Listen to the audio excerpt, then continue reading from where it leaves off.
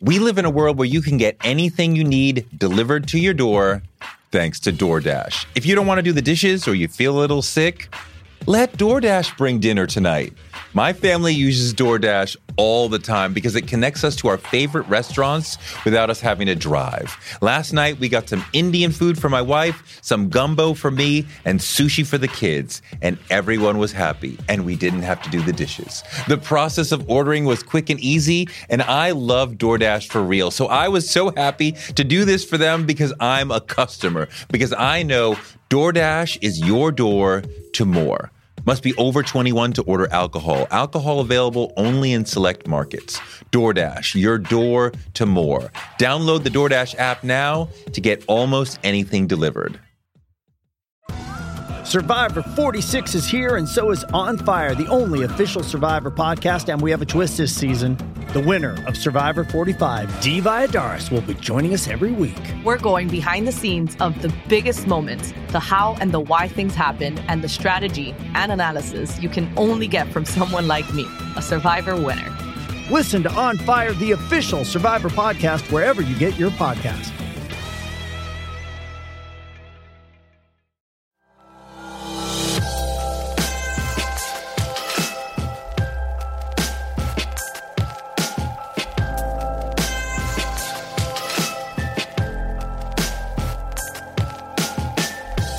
Fear is always in us. Like every time I approach a march, I'm like, today could be the day that some crazy person is here that kills us. The cops could get crazy. Anything can happen. But at the end of the day, I've lost that feeling of what if. Everything can happen. And I know that. You've lost the fear.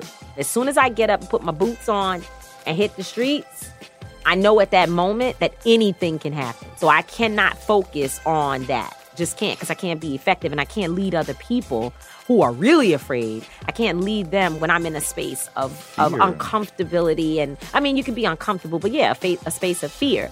And I think also because I am looked upon as a leader, I have to be the first one to step out in the line of fire. You can't really approach it with a whole lot of fear in your heart. You just can't. You got to be bold enough to say, if I die today, it's my last day. And my family will know that I died doing something right for my people. Tamika Mallory is a lifelong activist who helped build and create the Women's March, which changed history. She's one of the most prominent of the modern Black activists who are fighting to change the world. I asked her if she's afraid to get arrested, to get hurt, to get killed doing this work. And her answer was so inspiring. She talked about feeling the fear, but not allowing it to shape her because she knows God will provide. We talk a lot about the Women's March and the challenges of being an activist today, but we start with her thoughts on a very recent controversy that her name is all up in, a controversy challenging the integrity of activist Shaun King, alleging financial impropriety on his part. Shaun has denied it, and Tamika has stood with Shaun throughout it, so I had to ask her why. It's the mighty Tamika Mallory on Touré Show.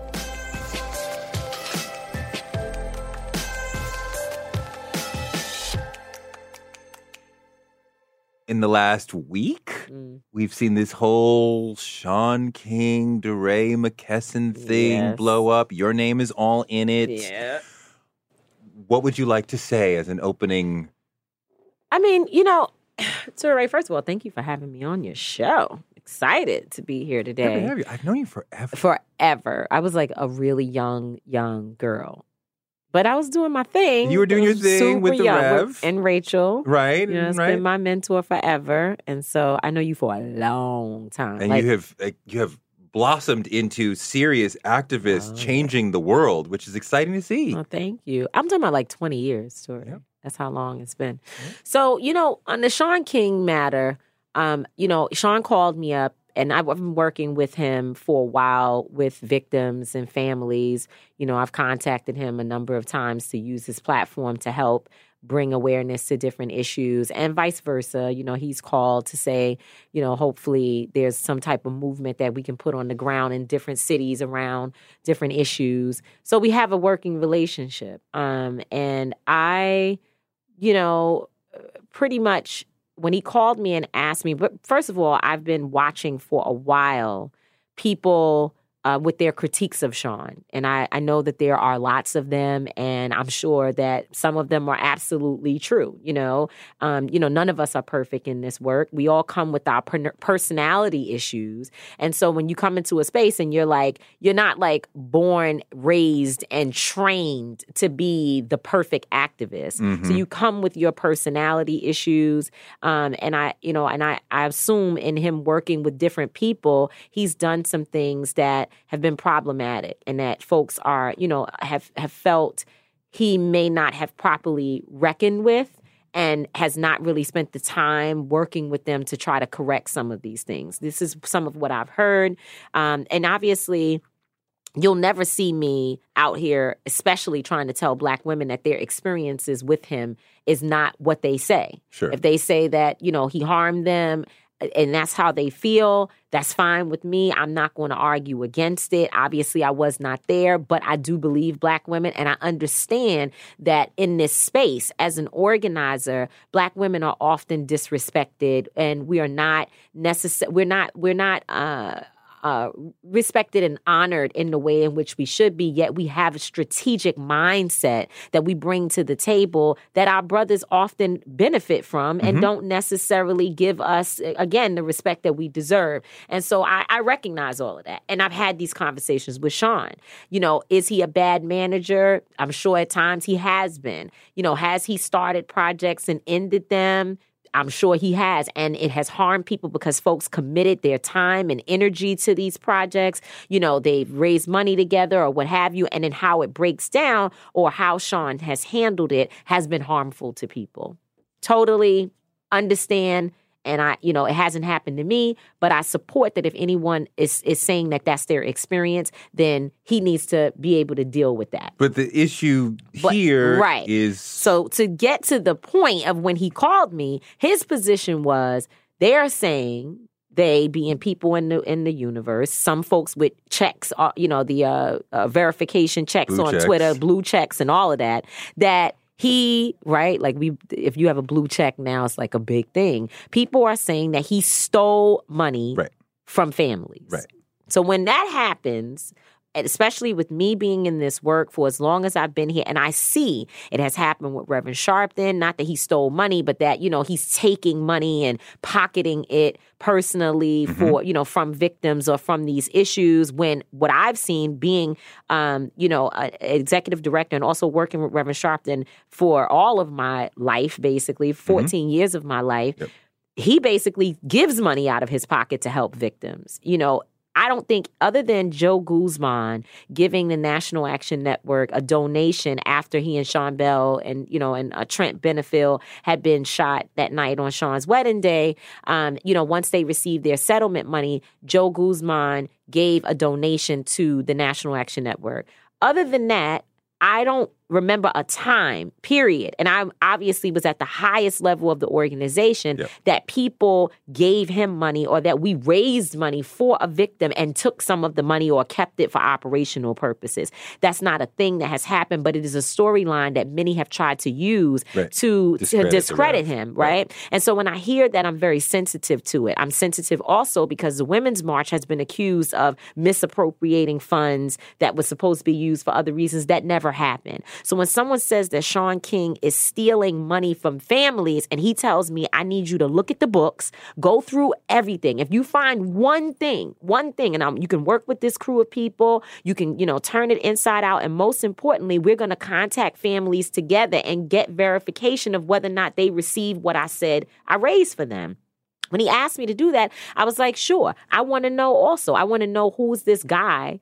Were you not already working with him or within one of his organizations at the time? Absolutely not. Absolutely not. So in the report, he goes and talks to, he has different people, and some of them just know about it and have been sending letters on their own, letters of support. But we spend time asking victims' families and organizations for their feelings about Sean and to like put it in writing, whatever it is. No one is censoring them. And a lot of support came back, a lot of letters verifying from lawyers what he's done with families. And one of them was the Justice League, which is an organization that I was a part of. The Gathering for Justice, which is Harry Belafonte's organization that Carmen Perez runs, is the parent organization, and Justice League is a task force under it. And so at times, we have said to Sean, hey, can you retweet this message? Can you help us to bring awareness to these issues? Hey, we're raising money. Can you share a tweet? But when we talk about fundraising, like Sean sitting down and coming up with a number and helping us and pushing it every day the way we see with some other things, he's never done that at all. He's never done that, period. So there is no big, pot of money that came from Sean King to the Justice League. That has never happened. And of course, when D-Ray's piece came out, it says that the report mentions raising money for me, which makes me pretty much conflicted in being able to look at his books. Right. I was very clear that Sean has never given us a dime, and he's never raised any substantial money for us, period. So back to the whole point, when I hear that people are saying that folks are stealing money, that raises very serious concerns for me, because I see how you can just put that in the universe and then people start believing and they pick it up, and then it becomes an issue that discredits all of us as activists and as leaders in this movement. And I don't want to sit by and allow that to happen. Now, I gave this example to someone. If you tell me that a man was abusing his wife and we are all canceling him because he's an abusive man, that's one thing. But now when you say that he actually shot and killed his wife, I'm not going to just stand by that just because you don't like him about something else that he did. I'm not going to do that. I need to know the facts. Like, did that happen? Is the lady dead? Where's the body? Is her mother going to tell us that she was killed? Like, where's the body? And there's no body. And there's no body from victims and families. I want to be clear about that. Because some folks will say, well, I'm a black woman and I said that he hurt me or he did me wrong or he harmed me. And okay, that's fine. I'm talking about a very specific issue. You don't see me in a report that says Sean King never hurt anybody. You don't see that. You see me saying, I looked at this money, and this money that he raised went to the people that it was supposed to go to. So that's really my whole point. I think it's really important for us to be really careful, because I'm not sure that people understand how, when that begins to spread, it becomes a thing that impacts all of us as organizers who raise money for people every day. Yeah. And I appreciate you diving into that. I don't want to live on that too long, because we're here to talk about you and your work and not Sean and his life. So one day, decades from now, when you are no longer here, your obituary will say she helped organize and create the first Women's March. That was an historic event that I attended with my children and my wife, and just an extraordinary day in America.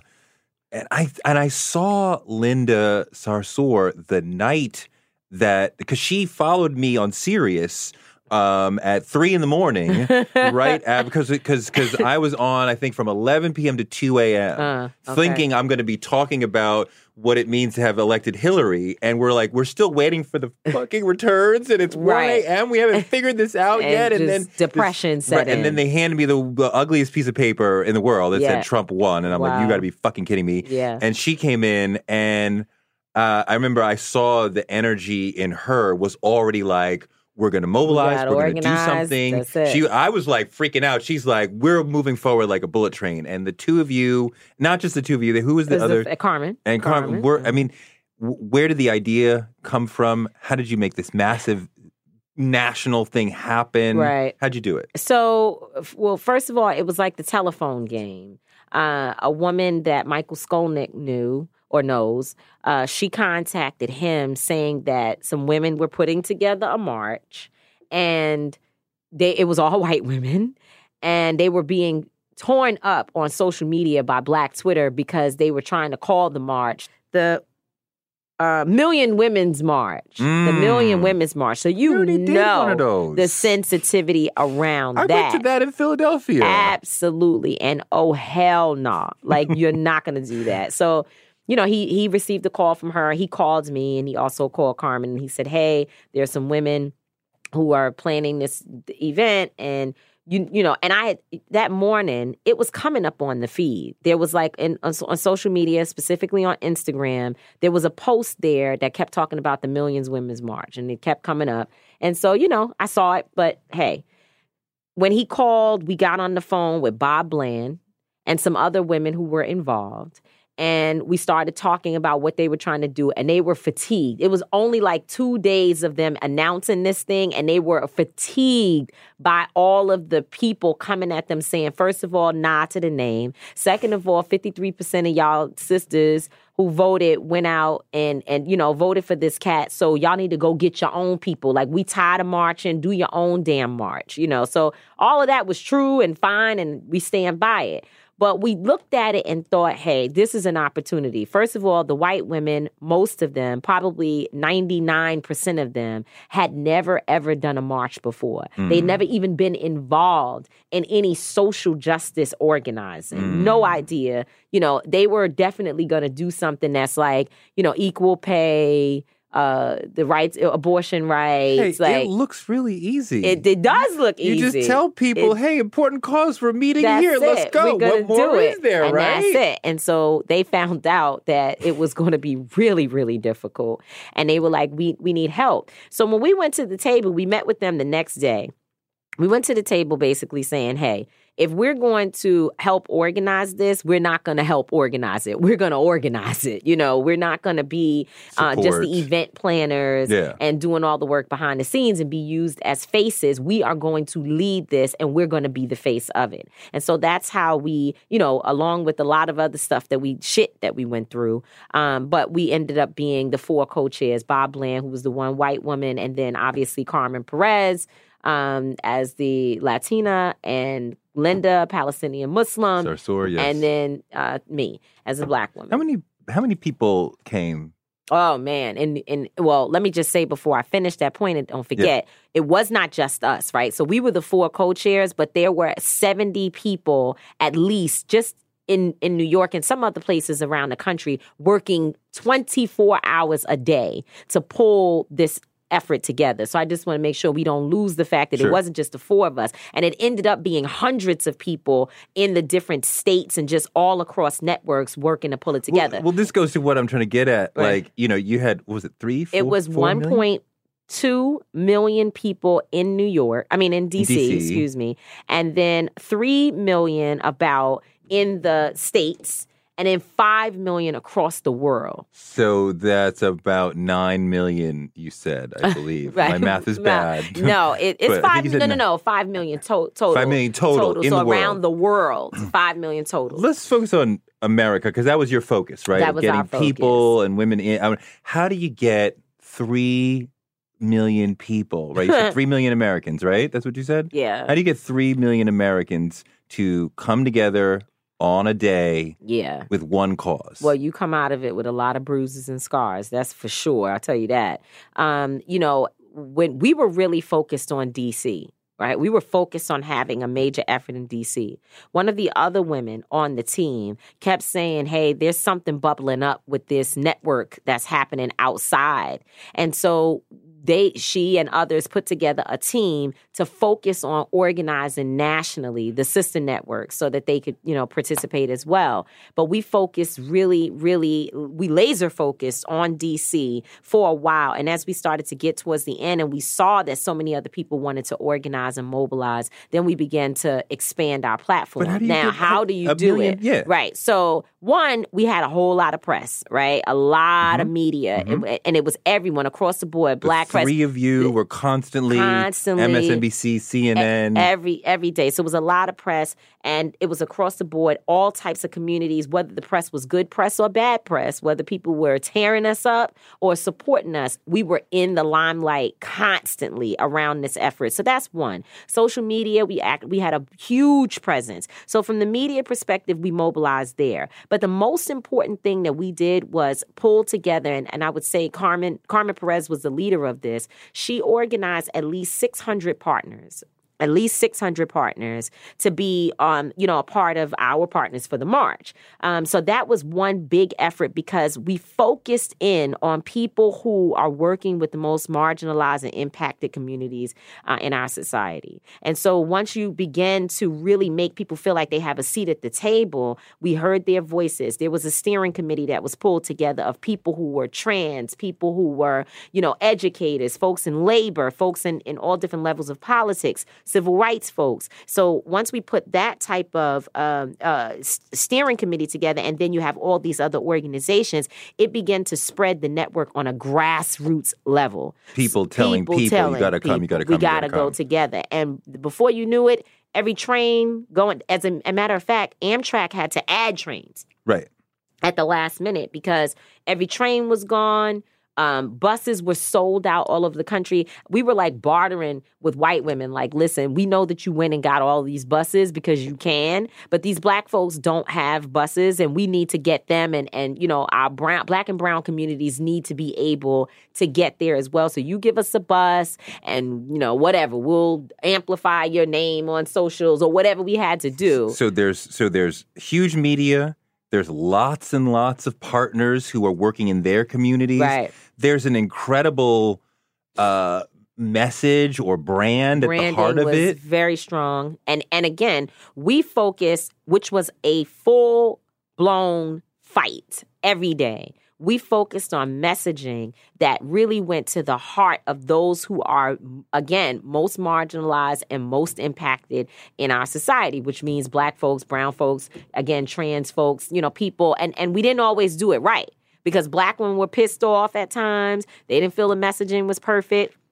Trans women definitely kicked our asses at times because we didn't get the messaging perfect there. Native women, they were challenging us. So we had a lot of different people who wanted us to tighten up our stuff. What was the hardest hurdle? But let me say, okay. But white women, and there was a New York Times article and other pieces that outlined how white women were saying that they would not march with us because we were being too divisive by saying we're not going to talk about, reproductive rights. We're going to talk about reproductive justice. Like, it's going to touch on the issue of, black infant mortality and all of those issues. It's not going to just be about abortion. We're going to talk about what's happening with black women's bodies. And that was like, why do we have to make this a black thing? In fact, Bob Bland, and I tell this story all the time, when she first got involved, she looked at me and said, why is it that we have to talk about race and women's issues? Like, what's the purpose of that? What do they have to do with one another?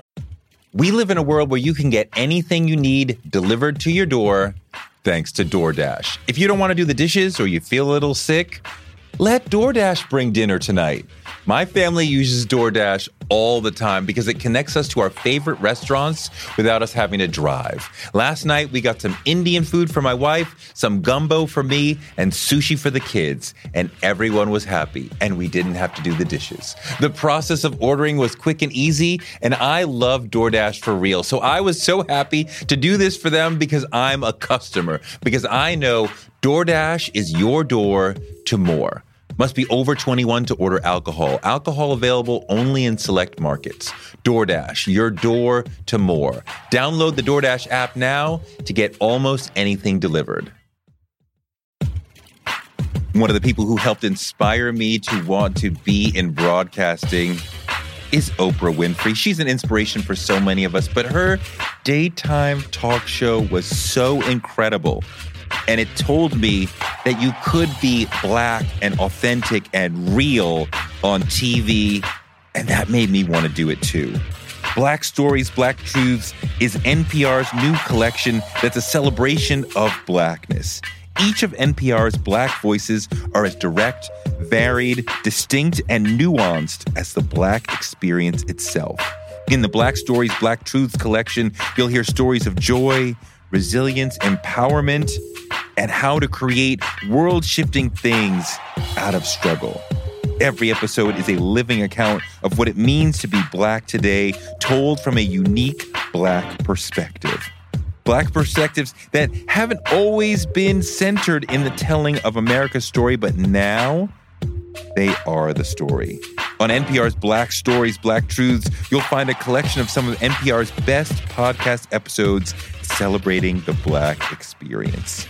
Hear a feed of episodes from across NPR's podcasts that center Black voices.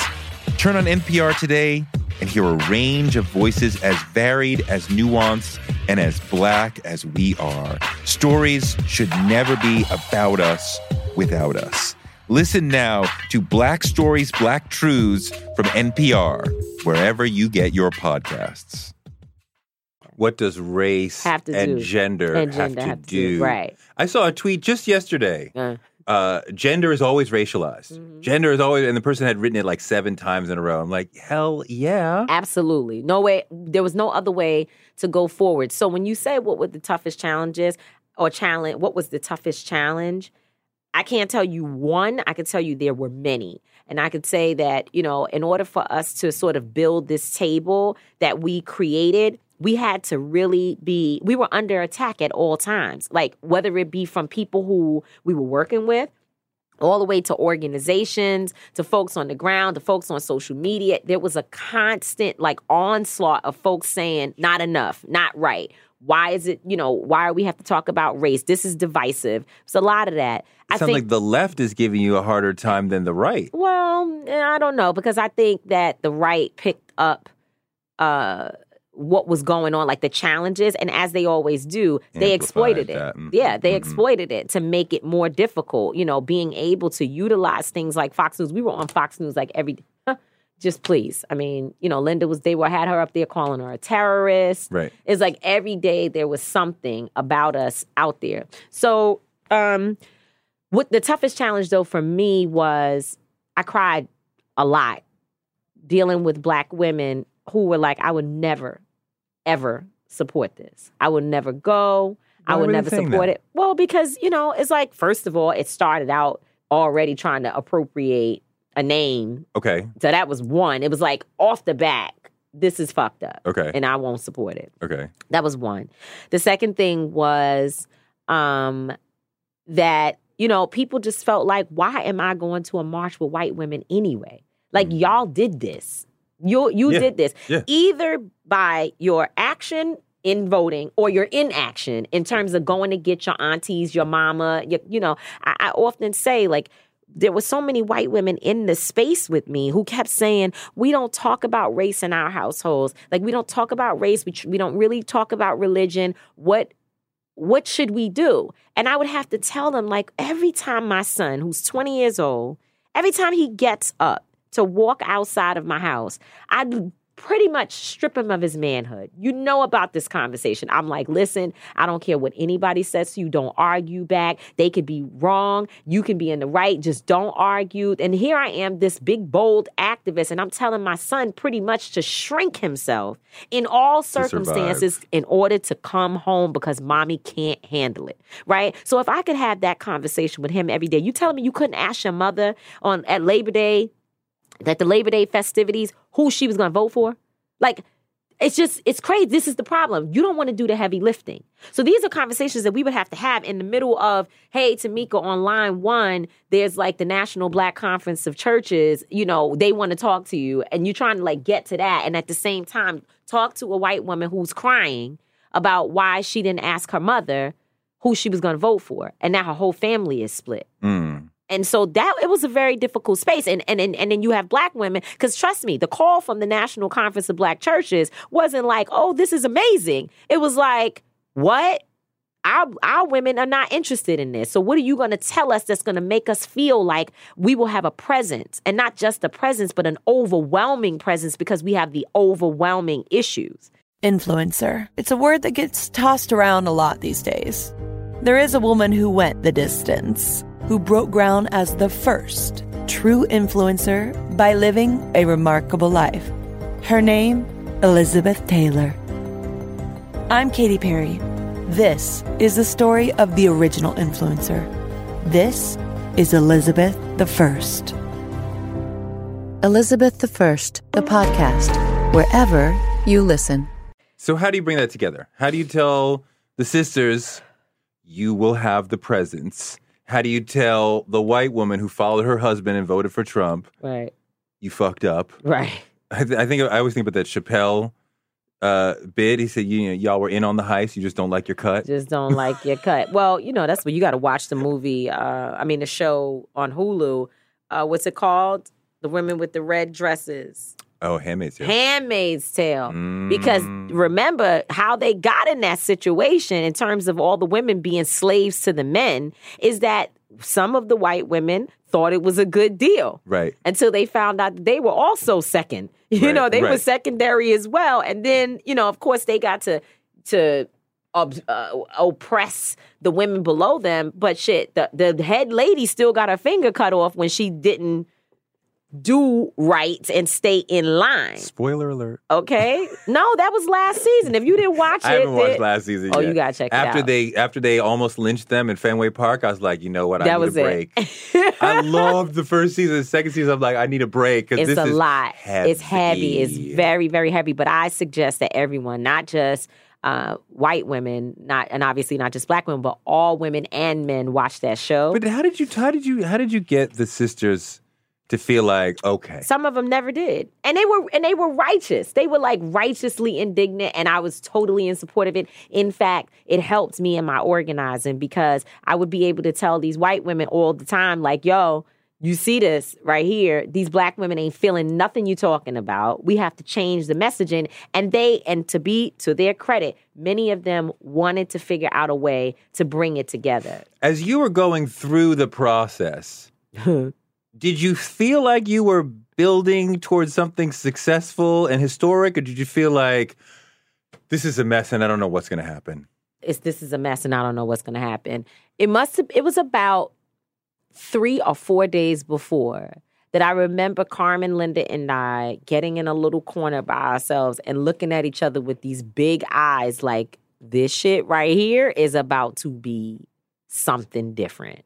And we were like, we were running around like, don't tell anybody. Like, don't say anything. But I think these numbers in D.C. are going to be outrageous because when all the train, like... So 3 days before you thought this is going to blow. Right, like, because... But before that, you were like... Before it was like a mess. But, I mean, at the point that all the trains are sold out, you sit there and say to yourself something, unless they go into a different event, something is crazy here. I mean, I remember going to the Million Man March, and I decided that morning to go. And before that, I heard about it, but I'm like, I don't know. We'll see, whatever. And one of my friends was like, yo, I'm going. And I saw some of the early CNN. I was like, nah, I need to go. And I jumped on the train, and I'm so happy for my life that I was there, and just the memory of being there with all these men, and just so powerful. And I like reconnected with somebody who I was close with and then fell out with. And then next thing you know, we're on the mall holding hands with 1,000 other men, and like, so powerful. So, you do an event like that, you're going to have a lot of people on the last, couple of days being like, okay, let's do it. Right. Let's do it. Yeah. And, well, I think for us, people had been planning to be there, but we were just so caught up in the day-to-day head down, because you had to have your head down all day long in order to make this happen. And you could go to sleep, let's just say, at 1 a.m., but you definitely had to get up about 3:30 and check the thread and check the news to see what was the spin of the day and which direction was whatever media outlet going to come from that's going to shake it up. Because what you had were highs and lows. Highs and lows. You had these moments when it was like great, and then somebody would write an article about how awful we were, or how mad white women were, or how black women hated us, or whatever it is. And when that happened, it's like a low, a big low. People start dropping out, unfollowing, the whole thing. There is a lot of righteous anger. Oh, of course. At the event. A lot of incredible signs, a lot of incredible energy. I mean, it was both love and this indignation and this shock. Like, this is where we are as a country. And like, do you ever see the sign of the woman standing? There was all white women around her, and she had a sign in her hand that said, "White women don't." She was a black girl. She was sucking on a lollipop, and she had a sign in her hand that says, "White women, don't forget that you caused this. Like, y'all voted for him." Like, all of that was happening. Those feelings, and it was okay. It needed to all exist. And we would say to people, when you ask, how did you explain to people or help them to to decide to be there, it was a lot of just being like, no, you're right. Your feelings are right. Either we messed up or whatever, whoever is the issue, you're right. But we hope you will still be there because we're trying to make this platform about all of us. Did the march change something? Absolutely. What did it change? First of all, it became an entry point for folks who had never been organizers. Black, white, Latina, Asian, you name it. There were people who, and men, who began to see women and our power in a different light, right? Because I can't tell you the number of calls that we receive from men telling us, y'all don't know what y'all are doing. You need us to help you. You know, what do you think you're doing here? Men were mansplaining how to organize the women's march. And meanwhile, I was like, and so then some of the women who were not as experienced would say things to me like, you know, maybe we do. Because, you know, we obviously, we at times have insecurities and we can all uphold patriarchy, which I've been told that I have done, you know, in different situations. So we got to check ourselves on that. And there were women who were really like, well, perhaps we should bring in this guy who did Hillary's or who was about to do Hillary's inauguration event and or whatever. It was all types of stuff. And we obviously said no. We fought against it. But it was a feeling when it was over, Touré, when we finished, we were able to say, look at the power of women and what we can do when we come together. And guess what? That turned into a number of people being elected, women and progressives. Talk about 2018. Being elected in the midterm election in 2018. Mm-hmm. Right? Tons and tons of women in Congress. Tons and tons of women. Senate, right. Right. And just a whole different way of looking at our platform and our issues, the way in which women are being discussed in political spaces is very different from how it was before. Because of the march? I believe absolutely. The march, and then right after the march, the Me Too movement was able to get the light that it deserved. Tarana, she had already been doing this work for 10 years. But, you know, she had a moment that was really strong. And it was a continuation of the work that and in fact, within the same year as the Women's March, we also had the first women's convention in 40 years in Detroit. And we had Tarana Burke come out and speak and really sort of introduced her to the mainstream media. Again, you know, I'm sure she had been doing it a while, but everyone was in the room. Mm-hmm. You know, everyone was there. And we made sure that people knew that she was responsible for Me Too. Mm-hmm. And after that, it just sort of took off. So, you know, I think we sparked a lot of things. We got a lot of local folks to feel like they could go out and run for office and organize. You know, Lucia Macbeth, I could say for sure that she was one of those people who was there with us and went home saying, I'm going to run for office. And now she's a congresswoman. Mm-hmm. You know what I'm saying? Mm-hmm. So we did a lot. We did a lot of shit. And that's why I came with so many bruises. Because you changed. Because we changed things and we made history and women did it. Mm-hmm. And how dare a little black girl who grew up in the projects in Harlem and, you know, a Palestinian Muslim young girl and also obviously a Mexican American, how the hell could they be the faces of this? I mean, you know, I find myself wondering, can activism still change the world? Oh, it has. It always has, and it always will. We better have it. And it looks different, though. I get what you're saying. It's like, can we just do the same old stuff that we did before, and then it's, you know, going to change the world? No, we have to be able to flow with the time.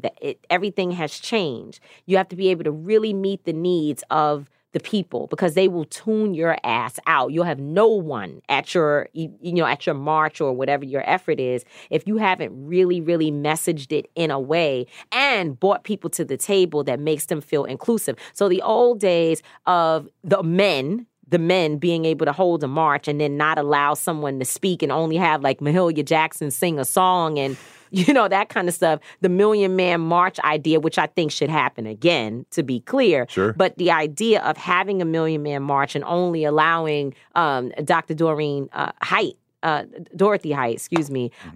be able to speak is not like, it's not, it just. Part of the thing I wonder is the the old model of the egocentric, not as a criticism, but the egocentric, charismatic, singular leader, right? Always a man, right? But like Malcolm, Martin, maybe Eldridge and Huey, right? Like you said, that does not work anymore. No, and let me just say her name properly because she deserves the right honor. It's Dr. Dorothy Irene Height. Okay. So let's just get that right. Okay. But anyway, no, like it's just not going to happen. Like you're not, and that doesn't mean that we still don't need male leadership, that men should not be at the forefront of movements. I don't support that at all. So my feminism includes men. I have a black son, and I have to say this to women all the time who want me to just like throw men under the bus as a part of my platform. I will never. I have a black son. I have a black father. I have black men in my family, a black partner,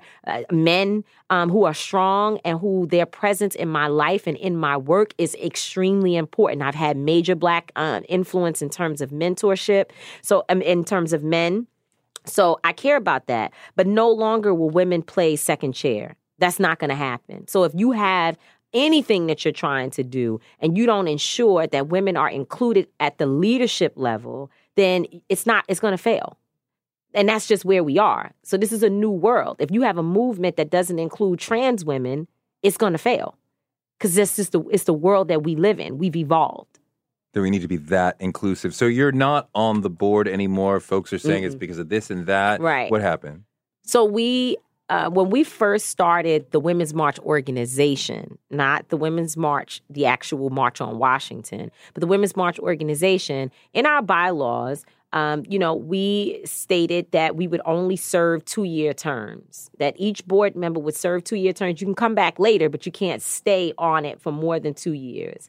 And in July, well, let me just get this straight. So we started the organization very sort of backwards in terms of how you usually start something is you start the organization, then you do the mass event. But in our situation, we had a mass event. We had all this notoriety and all this attention, and now we're trying to build a foundation after the fact. So it's definitely off.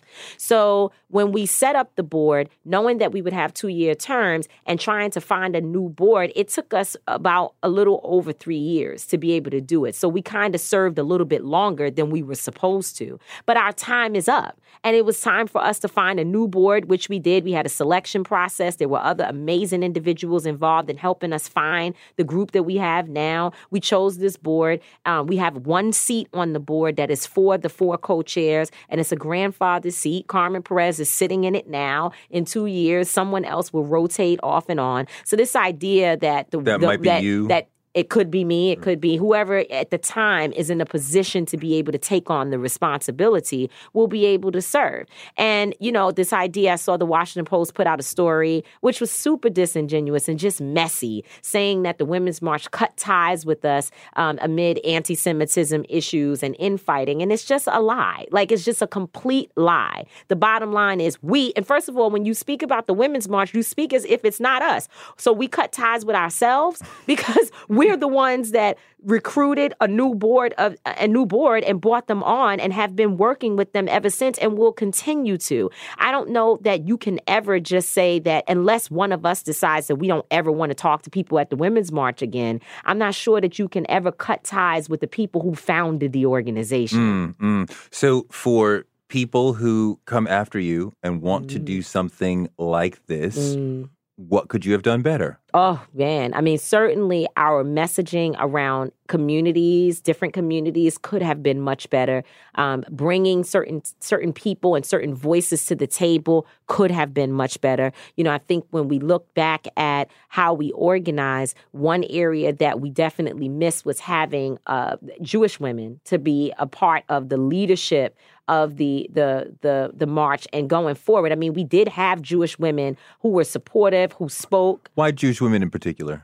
Well, because that was a group that raised the issue with how our organization ended up, being a space that they didn't feel included in. You mean because you're saying Jewish Americans are particularly oppressed as opposed to, say, Christian Americans? Oh, well, no, because we wanted to make sure all women were represented, period. So it's not about oppression Olympics. Right. It's not about who has a worse situation or not. But at the end of the day, we wanted to ensure that every voice was there. And we definitely had a mishap in terms of being intentional about the way that Jewish women showed up in the space. Again, Jewish women spoke.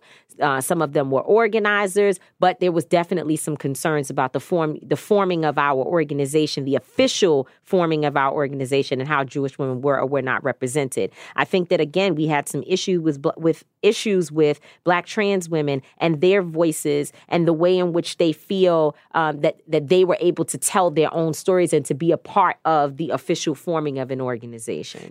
What does eating healthy mean to you? Whatever your eating goals, Thrive Market is the best place to get all your groceries and household essentials. And getting Thrive shipped to your door is like having a great supermarket right outside your house. I love that Thrive Market carries brands with the highest quality ingredients and ethical sourcing methods.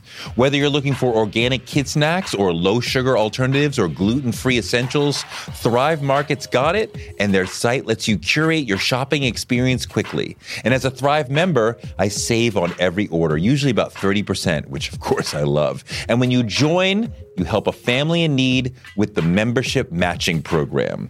Join in on the savings with Thrive Market today and get 30% off your first order plus a $60 gift for free. Go to thrivemarket.com/Touré for 30% off your first order plus that free $60 gift. That's Thrive, THRIVE market.com/Touré. thrivemarket.com/Touré.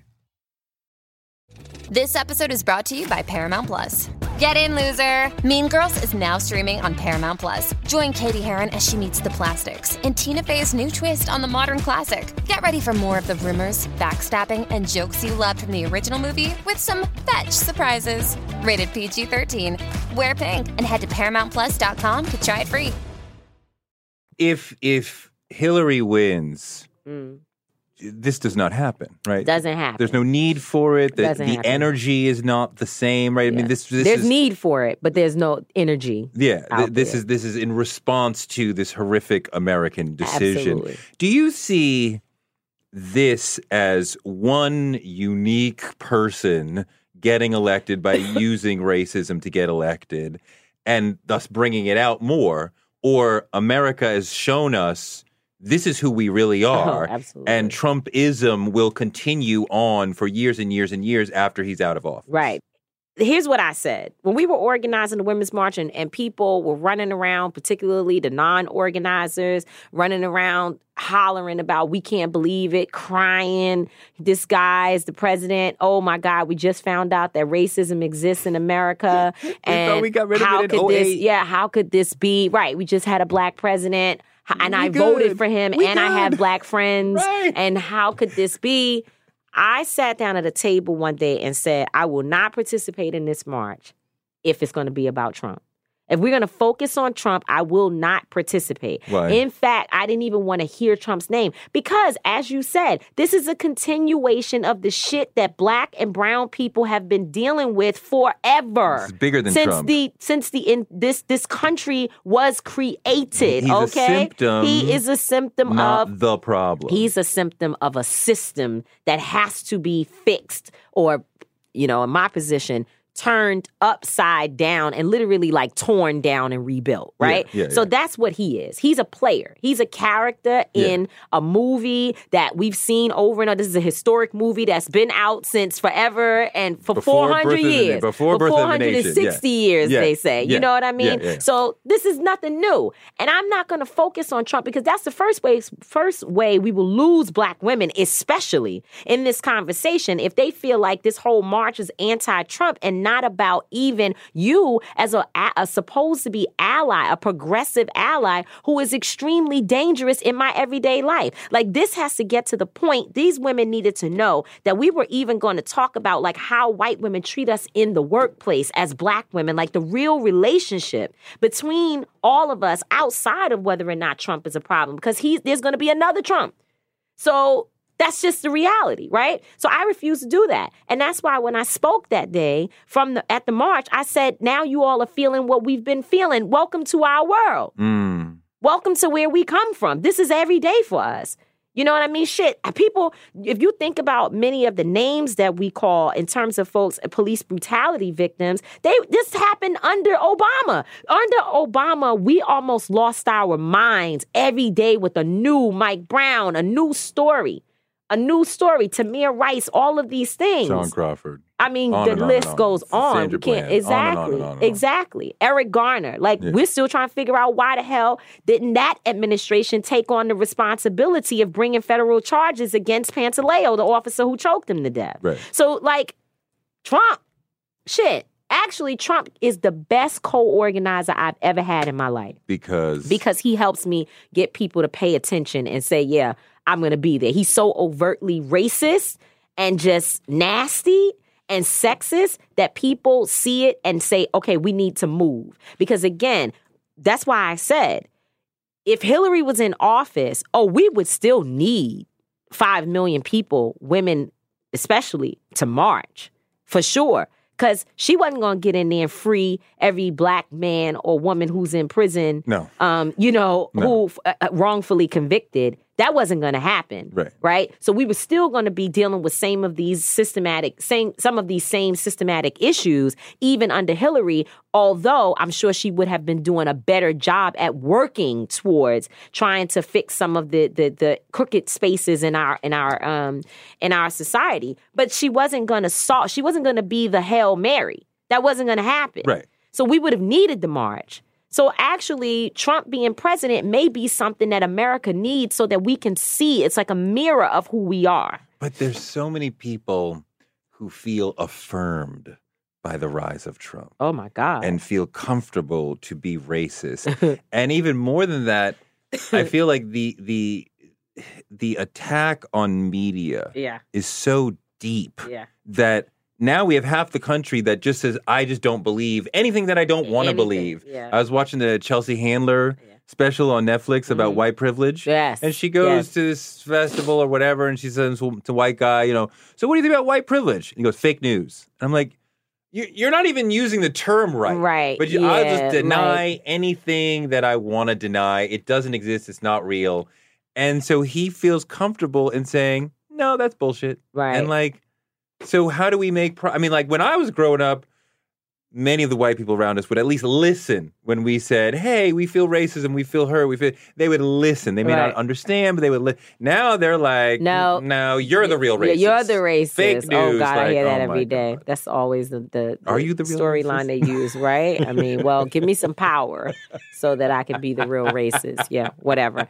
Yeah, I mean, but it doesn't help when you have media outlets doing that's the only thing that I agree with Trump about, fake news, because there's been so much fake news out there about Women's March, about me as a leader. And when you have, the Washington Post putting out a headline that's completely untrue, something that the Women's March did not tell them. The Women's March has put out statements since then saying, we haven't cut ties with anybody, but happen? They do that. Because what you mean? You've been in media your whole life. I know, you grew but up, you were a baby in it. I never knew anybody to say, I'm going to write a fake story that hurts Tamika or the Women's March or BLM or whatever. In media that I know, people value their integrity because that's everything. If we don't believe you, then you have no place in this game at all. I mean, I remember... Jason Blair and oh my God, you would never want to beat Jason Blair. No, that would be the end of your career. And yeah, but I mean, everything is for clickbait at this time. Everybody needs clicks. And so that's at best. At best, you're trying to get clicks. At worst, you're a part of Trump's system. You're actually a part of the right wing that seeks to try to discredit any leader who has influence to be able, particularly, to take back the White House. There's a lot of people who don't want that to happen. And don't think that everybody's on the same page, even though they may say they are. That's like smoke and mirrors. So, what are your goals as an activist? Yeah. Long term, what is the thesis of your project? So now I've started an organization called Until Freedom. That's my work. It's a social justice organization, and we're just trying to basically look at things a little bit different, right? Like, we know that the way in which folks need to be organized has not necessarily been happening. We have a lot of spaces that are very elite in our community where our people don't feel like they even have a place there. And so what we want to create is a space where everybody, I'm talking about the formerly incarcerated, the currently incarcerated, the scammer, the stripper, whoever you are, where you feel like you have a home. So it is a space that's wonderful from everybody from Touré to Cardi B can sit at the same table and try to work on our issues together. But I think that what we have to do is be able to start planning for the next 20, 30, 100 years. What is it that we want to see? And how do we, as my brother Angelo Pinto, who's one of the co-founders of Until Freedom, as he often says, how do we create a system that can confront the system that we have issues with, right? Because at this point, what we're doing is trying to go into the master's house and like work on the issues with the master's tools, right? Like, we're trying to like get the same system that already created this oppression. I think it was Malcolm X that said that you can't use the master's tools to dismantle the master's house. Right. So we're inside the house like begging massa to please free us. It's not going to happen. We actually have to be looking at a broader strategy of how we create a system that we can participate in that is going to stand up to the current system. And I know that is difficult. I know when you hear that, it's like, when people hear it, it's like, well, what the hell does that mean? Well, it certainly means creating other avenues instead of mass incarceration, even for people who we feel are the worst in our communities. Like, what else can we do with these people aside from lock them up and make them even more angry? What type of system can we create that deals with before you even get to prison? Like, let's talk about what we can do in our communities with our children. What is the Black Panther model of today? Where we can go into our communities and work with our children before they even get to the point where they're 13 and the school is calling the cops and they're being taken out in handcuffs. What are we going to do? How can we educate our own children? Do we need to start after school programs that complement or are sort of like a supplement for the education that our children aren't getting? So we're really trying to sit down and brainstorm the next 100 years of what this movement looks like and how it can be transferable into new generations. One of the issues that we have with civil rights organizations today, and I see a lot of work, like when I just look at what the NAACP is doing right now with a young sister by the name of Tiffany Lofton, who is the youth and college president. She's a dynamic sister, and she's changing things within the organization. Like, you can see young people and their voices coming up. But we have to make movements that are transferable to generations, because in this moment, the spaces are so stagnant with the old school mindset that younger people are turned away. I think we need a balance of both. And hopefully Until Freedom is going to be dope. So it's going to be the space that like changes the world, period. Because we've already done it once, right? So we can definitely do it again, but with our people. Is there a place, not necessarily in Until Freedom, but in the movement, the larger freedom movement in general? Is there a place for violence? Is it sometimes necessary? I don't think it's sometimes necessary, but when it does happen, we have to be able to reckon with why, right? We can't just throw out our youth and condemn our young people. But property violence, not violence against individuals, right? That would be the...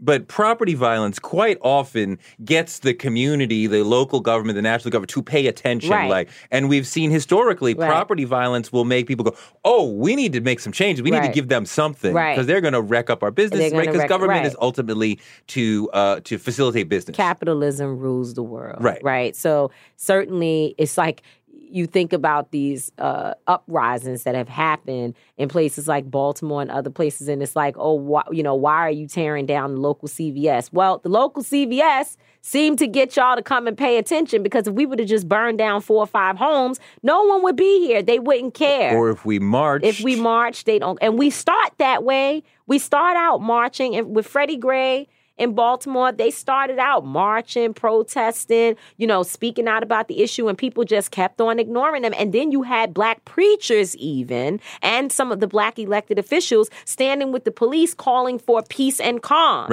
Right? Instead of working with the young people who were out in the streets trying to figure out how do we support you and back you up in the work that you're doing. But I mean, I covered one of the Freddie Gray marches because I was there that whole week.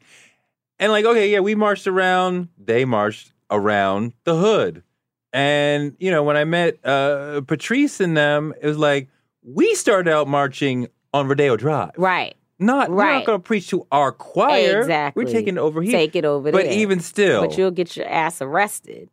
And, and it's pretty serious, the charges now for being out there protesting. Like it used to be, you can protest all you want. Now they can lock you up. And if there's like a brick thrown or an officer says his arm hurts or whatever, you can get some real damn charges. And they will do things like single you out. Mm-hmm. Arrest you, right? So then you have to lay back for 6 months because I can't take a second one.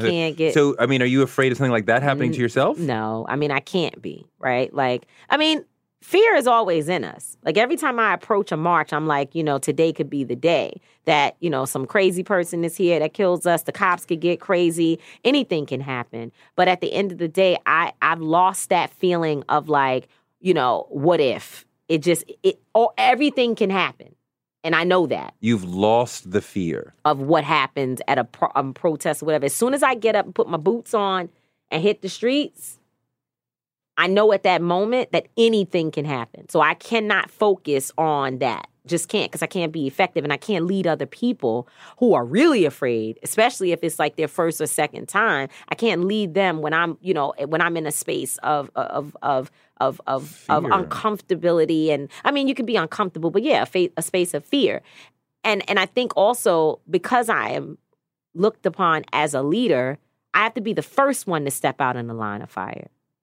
And that you can't really approach it with a whole lot of fear in your heart. You just can't. You got to be bold enough to say, if I die today, it's my last day, and my family will know that I died doing something right for my people. I mean, do you aspire to do, let's say... I don't aspire to die or be locked up. No, but to do more aggressive things like shutting down a police headquarters or shutting down a highway or some of the more aggressive things that we've seen other organizations do. I mean, I've been a part of all of that, and I think I will always tell you, Touré, that protest has to be a part of this because we have to be able to bring awareness and very serious awareness. And you're right, there has to be an escalation at times because we don't get the attention that we deserve. And actually, many cops, like in New York, they're like sergeants and others, whoever's given the mayor, whoever's given the word from the higher ups, they're like, don't arrest them. Just let them walk around in circles and let them go crazy and do whatever. So sometimes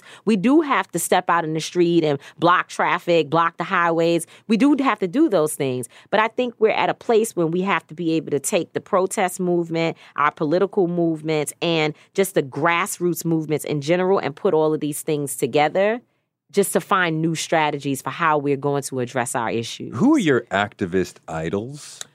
Oh, man. I mean, I would say one is definitely, in which generation are you speaking of? Whoever I would say that you. Hazel Dukes, the president of the New York State Conference of the NAACP and also a board member of NAACP, is an incredible, incredible leader and example for me. She has been amazing in terms of being a mentor. She is a very, very unapologetic, and you know her, so she's very unapologetic. She's very bold. She can be a one-woman show that goes up against any system. So I would say certainly she, to me, is one of my activist or organizing leader idols.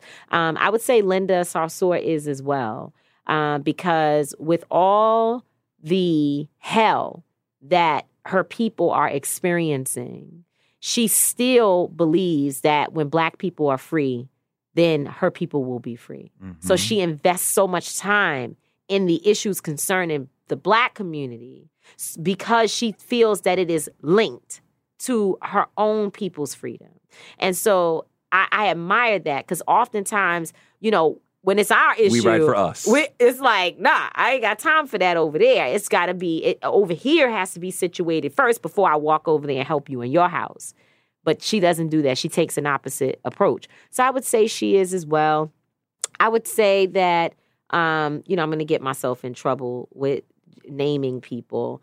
But I would say I mentioned Tiffany Lofton as a young person. I see her coming up. And she has this fire, and even within the confines of institution and all of that, she's able to like break out and really show even the NAACP what young people want and how they're going to be involved. What about historic folks from previous generations? Folks from previous, I mean, obviously Ella Baker is someone who I've studied because this whole decentralized movement it requires a different understanding about how to organize when you come up in a space. I came up in the one single leader space, right? We've studied Dr. King. I came up in the era of Jesse Jackson and then Reverend Sharpton. Mm-hmm. And so I am definitely very sensitive to people challenging whether or not I understand what a decentralized movement looks like because my background is not that. Right.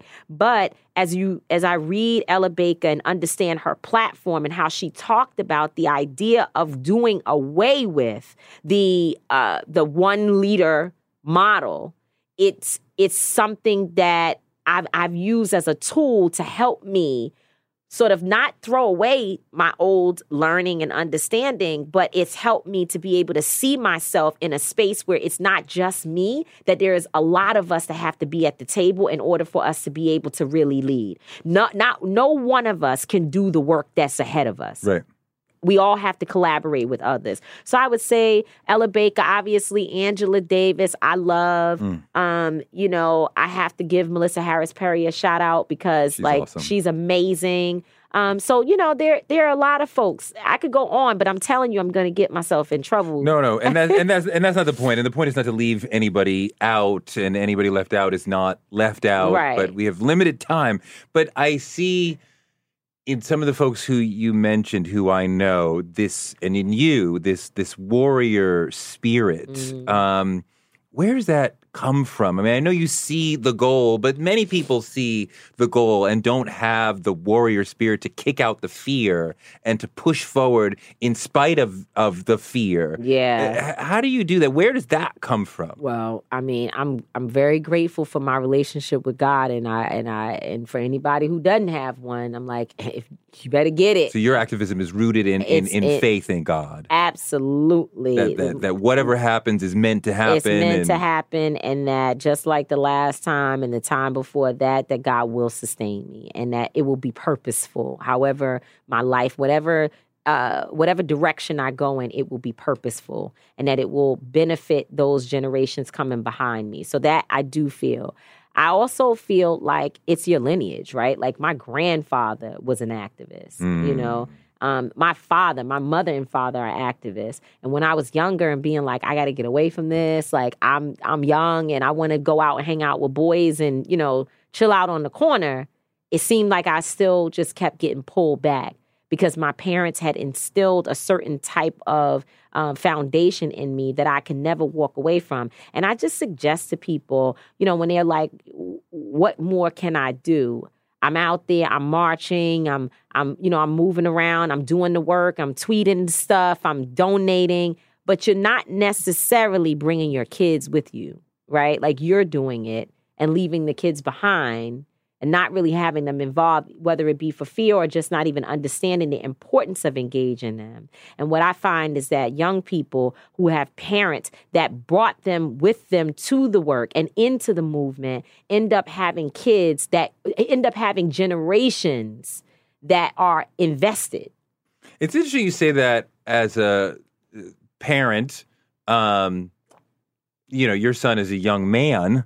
Yeah. My children are, old babies. Yeah. Right? And I mean, like I would have stayed at the Women's March 3-4 hours longer. Right. But, after an hour, they were kind of like, yeah, we're tired. So yeah. I was constrained in what I could do in my participation as a parent, they were like, I want to go. And I'm like, I understand that Right. you want to go. And I want to be that parent who's like, How old are they? My children are now 11 and 10. Right. So, they were really younger and it was Right. like, it was intense, but they were with it. And they, we built it up before that day. And then they Right. were like, this is a lot. I'm going to give you that. Well, first of all, I'm not saying take them everywhere, which you should have taken them to the Women's March. And when they got tired of being there, you pushed a little bit and then you kind of back up. Because the other part of it is that my parents damn near beat me. Okay, to force me to be there. Matter of fact, not damn near beat me. My mama would go upside my head and be like, you better sit here, and if you don't like it, figure out something to do, but you gonna be here with me all day. Mm-hmm. And these other people who have on dashikis But we and can't bones beat in their our ears. children anymore. Exactly. So it's a new day.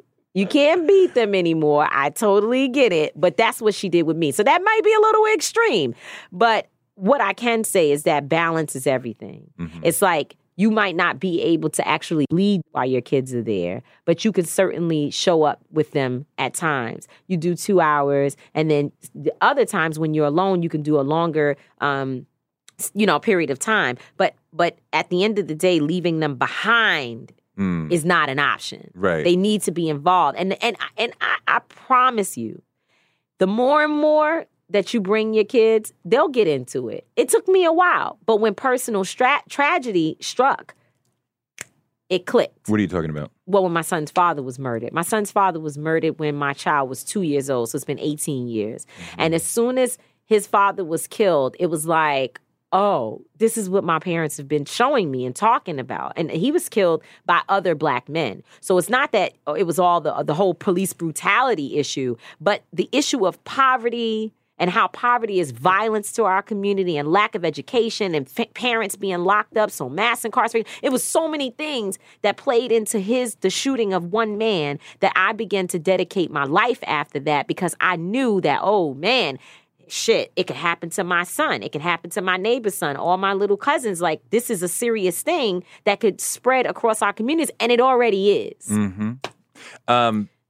Thinking about death being that close to your life. Yeah. And before what you were saying about God propelling you through the fear, and everything is purposeful, and whatever happens to you today and tomorrow, and it was meant to happen. So do you think about becoming a martyr and like what that would mean? Yeah, I don't focus on it at all, because, I would be worrying so much about my son and my parents that I probably couldn't even focus, and my family members, because I have a very, very close family, and they can't handle it. Like they would, but they don't want it at all. My mom and dad, it's just like me with my son. My parents are big, bold activists. They're like, they got every kind of, you name the African, clothes and books and whatever. My father was at the Million Man March. Like, they are in it every day. But they don't want me to die. And so when they know I'm about to be arrested, they're like, are you sure? Like, did you have to do that today? Like, I don't know. They're still very concerned. My son is different. One, because, he probably at times can't stand me. So he's like, hey, whatever happens. No, I'm just joking. He would be like, Mom, how could you say that? But the other part of it is just that he knows how dedicated I am, and he understands the importance of me being in this work, doing what I do. So sometimes he's like, all right, Mom, I was worried, but I knew you were going to be okay. I knew you were going to be okay. Well, I knew whatever happened, it was going to be right. I've heard him say that to me, which kind of hurts. So I try not to focus on it, because the more you focus on that, then you can't think. Then you're worrying about every step. I just have to pray, which we do all the time before I go into any situation. Before I get on the battlefield, I pray and I say, Lord, please have your will. Make it your will. And more than that, people need to know it's not just the march that can kill you. It's the stress too.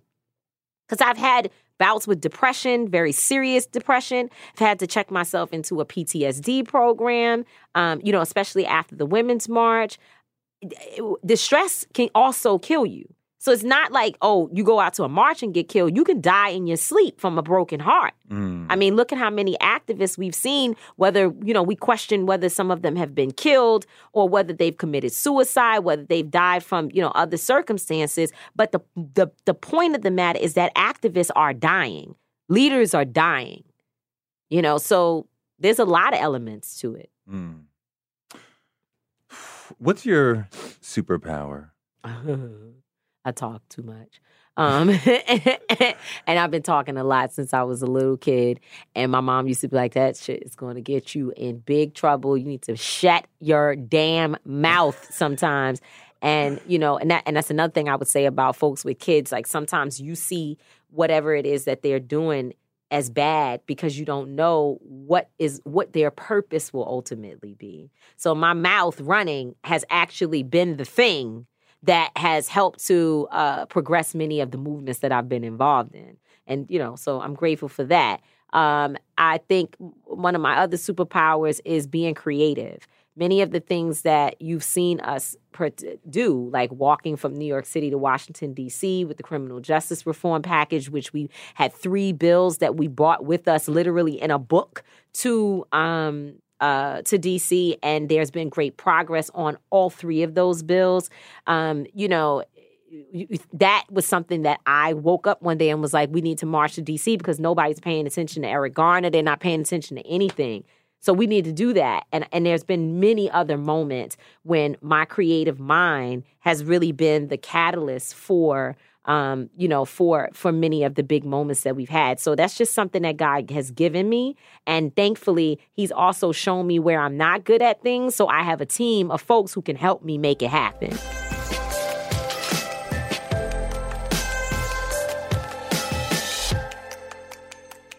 Thanks to Tamika for a great interview, and thanks to you for listening. Touré Show gives you fuel to power your dreams because you can use your dreams like a rocket ship to blast you into a life you never imagined. You can make your dreams a reality, and this show can help. I'm on Twitter at Touré, on Instagram at Touré Show. Please leave a review on iTunes. It really helps, and tell your friends about the show. Touré Show is written by me, Touré, and produced by Jackie Garofano. Our photographers are Chuck Marcus and Shanta Covington, and we're distributed by DCP Entertainment. And we will be back next Wednesday with another amazing person, because the man can't shut us down.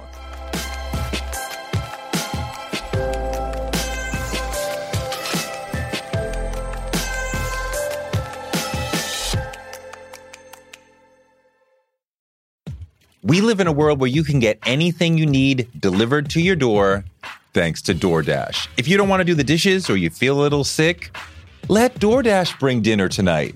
My family uses DoorDash all the time because it connects us to our favorite restaurants without us having to drive. Last night, we got some Indian food for my wife, some gumbo for me, and sushi for the kids. And everyone was happy, and we didn't have to do the dishes. The process of ordering was quick and easy, and I love DoorDash for real. So I was so happy to do this for them because I'm a customer, because I know DoorDash is your door to more. Must be over 21 to order alcohol. Alcohol available only in select markets. DoorDash, your door to more. Download the DoorDash app now to get almost anything delivered.